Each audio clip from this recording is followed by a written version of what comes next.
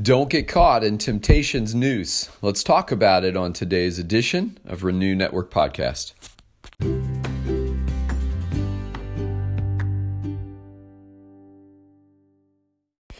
Do you realize that God has gifted us with every resource we need to battle temptation in this life? Temptation is a reality for every single human being. It's a reality of life in this world. We will always be tempted to do the sinful thing as opposed to the good and right and honorable thing. It's just part of life here in this world. God has gifted us internally with a conscience. That is a God-ordained gift. The conscience is the voice of knowing the difference between right and wrong. It is implanted in every human being, and it can be nurtured or it can be desensitized depending on our behavior and our choices. A nurtured conscience is going to awaken us when we're in a situation that's dangerous for us because we're in a compromising situation or a situation where we're faced with choices that we're being tempted with that we might not otherwise choose. And so a healthy, activated conscience is a good thing. But if we don't employ the use of our conscience, if we practice subduing it, if we practice ignoring it, and we act in the opposite direction of that which our conscience is informing us, then we are practicing desensitizing our conscience to the point where when those same sinful choices are presented, we don't even think before acting on those impulses. And so there's a responsibility each of us has in a way to nurture the gifts that God has given us. And so a conscience is one thing. And then Jesus prepared his disciples before leaving to go back to the Father by teaching them about the resources that he would be leaving them for their lives in faith and for the journey of ministry they would be on as being representatives of the gospel in the world. And that same resource is available to each of us. And that resource is the Holy Spirit of God, the third person of the Trinity. The Spirit of God alive in our hearts when we come to faith in Christ informs us to understand the ways and will of God. And we can listen to the Spirit's leadings or we can ignore the Spirit's leadings. We can engage with the Holy Spirit. We can nurture that relationship with the Holy Spirit. And the Holy Spirit will never lead us down a path that isn't God's best for us. But we can also avoid connecting with the Holy Spirit. We can avoid nurturing that relationship, and that will leave us empty-handed when it comes to the point of testing, to the point of trial, to the point of temptation. And so James today, in James chapter 1, verses 13 through 15, we're going to be looking at this biblical teaching on the issue of temptation. And there is a very discernible pattern that emerges from James's teaching here. Temptation's tough, guys, and we have all faced it. We have all failed at times. We have all also been successful standing up in the face of it through the empowerment of God and through the empowerment of the Holy Spirit. And so if you're a follower of Christ, you've tasted all of those things. You've tasted failure, but you've tasted victory. And so we want to wind up on the victory side of the column more and more, and on the failure side of the column less and less. Will there be times before we live out our days here where we still fall to certain temptations? The answer is yes. But we want to stand firm more and more, and God has given us every resource we need for standing firm and for realizing when we're in a moment that is tempting us to choose that which would not be God's best for us, that which would damage our spirits and hurt our relationships. God has given us every resource to avoid that kind of temptation, every kind of temptation. The trouble is we don't always choose what He's given us. The Bible makes it clear that no one is tempted beyond what is common to man, what's common to the human experience. And so my temptations are common temptations. Your temptations are common temptations. They might seem extreme, and they might seem, in the tidal wave of temptation that you're facing might seem overwhelming. But if we slow down and if we run to the Lord when we realize we're being tempted, God will give us what we need to choose to walk away from the temptation and to choose to walk toward His good, pleasing, and perfect will. All right, my friends, before we get into the teaching, let's go to the Father. Heavenly Father, we love you today. And Lord, you are so faithful to provide every resource we need to walk out our faith in Christ without falling victim, without falling prey to the temptations that come our way. Yes, Lord, there are times when we screw up and we fall, when we are tempted by something, and it's not even necessarily a big something, but we know it's not your best for us, and we give in anyway. Lord, help us, empower us to know that we are standing in victory because of Christ, and there is no temptation that we're facing that you have not made a way out of. And so we give you thanks for that truth. Help us to live it out. Help us to embrace the Spirit's empowerment when we're faced with tempting choices. We love you, Lord. Open our ears and our eyes and our hearts to what you want to say in and through your word today, and help us to apply these things as your Spirit leads us. We pray in Jesus' name. Amen. All right, this is James chapter 1, verses 13 through 15. When tempted, no one should say, God is tempting me.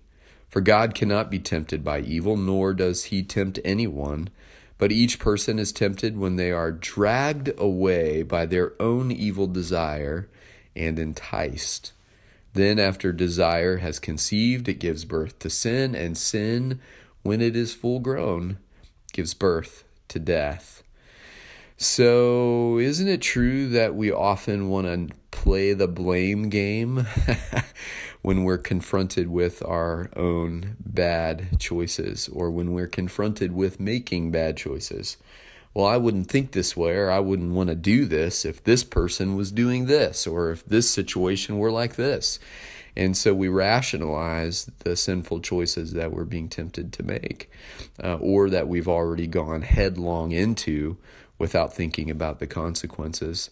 But James warns us in verse 13. He says, when you're tempted, no one should say, God is tempting me. This gets at a very important theological point. God is perfectly holy. And a perfectly holy God is devoid of sin, is incapable of sinning. And so the notion that God could tempt someone is the notion that God plays with sin. And that is not the heart of God at all.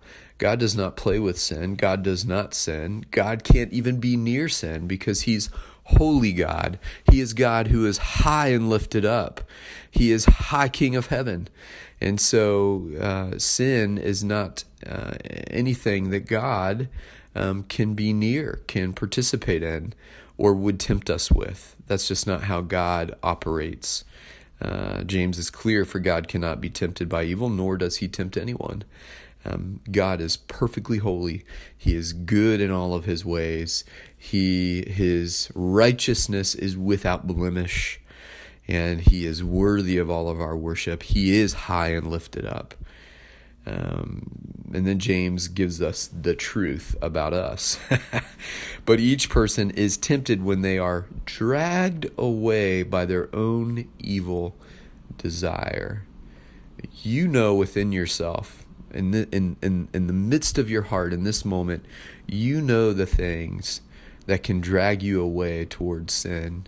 You know the desires that stir within your heart, that perhaps often because of the Holy Spirit or because of your conscience, because of your desire to honor God, you choose with his empowerment not to give into.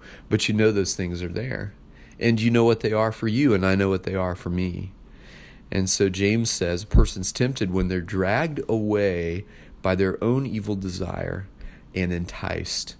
We're seduced by those desires. We're seduced by those illicit opportunities, and we're dragged away by those desires. And then James gives us sort of the math of temptation. He says, after desire has conceived, after that desire has been born within our hearts, and it becomes our focus, it becomes our obsession, then it gives birth to sin.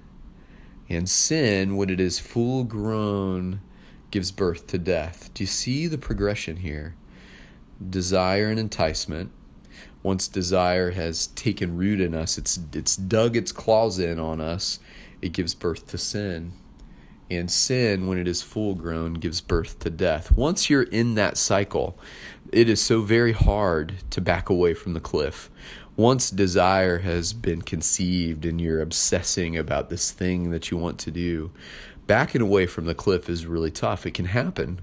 But you're on that precipice and you're about to jump off and you realize you're not wearing a parachute and you look back and you jump anyway.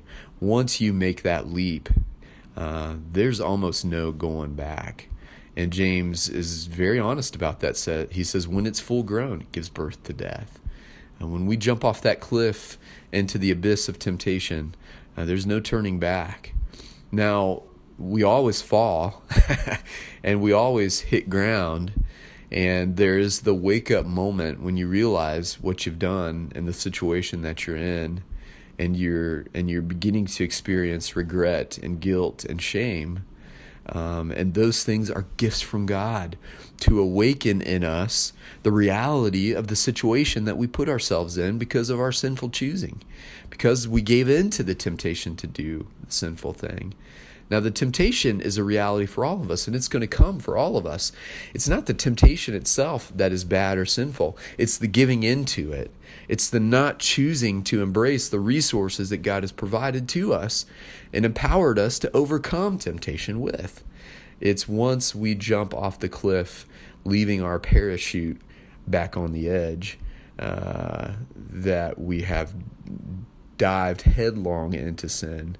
And at that point, there's no turning back. But now, God awakens us to our state, and God awakens us to what we've done, and we can return to Him at that point, and we can seek forgiveness, and we can repent and turn and head back in His direction. But once you've done the thing, you've done the thing, and there's no reversing that. And then the consequences will roll. And the reality of the situation we're in will begin to hit us and confront us, and we'll have to begin the digging out process. We'll have to begin seeking forgiveness and undoing the wrong, and paying the price for the choice that we made. That's how it works, my friends, and that's the reality. And the Bible is so clear in its teaching, but God is faithful. Oh, He's so faithful. And there are other places in Scripture that remind us that He always gives us a way out. There is no path toward temptation to sin that there is also not an equally valid way out from. God makes that so clear to us. But if we have stuffed our ears, if we have stuffed down our conscience so it doesn't awaken us to the things that we're about to do, if we have stopped listening to the voice of the Holy Spirit, then there's not much God can do, because it sounds like we've already made our choice. I want an engaged conscience. I want to nurture that gift. I want to nurture my walk with the Holy Spirit, because I don't want to get so far into the temptation that I'm one step away from choosing the sin. I've done that. I've been there, and it's painful, and the consequences are all too real. And it takes a long time to rebuild after a major failure. But God is faithful, and He's just, and in His mercy, He will meet you in the pit, and He'll meet you in the ditch when you're laying there upside down on your back and you can't get back on your feet on your own. He'll meet you. But that's not the route you have to choose. If you wind up there, it's the route that you did choose, but it's not the route that you have to choose. May God empower us to be quick to see His way out, His rescue plan. And may we have engaged consciences and a quick awareness of the Holy Spirit's leading, so that we might choose more and more of those things and less choose to dive headlong into sin. All right, my friends, this is a very empowering and challenging teaching for me, and I'm grateful for it, and I hope you are too. Thanks so much for taking time out of your day to study with us. God bless you as you continue to consider these words.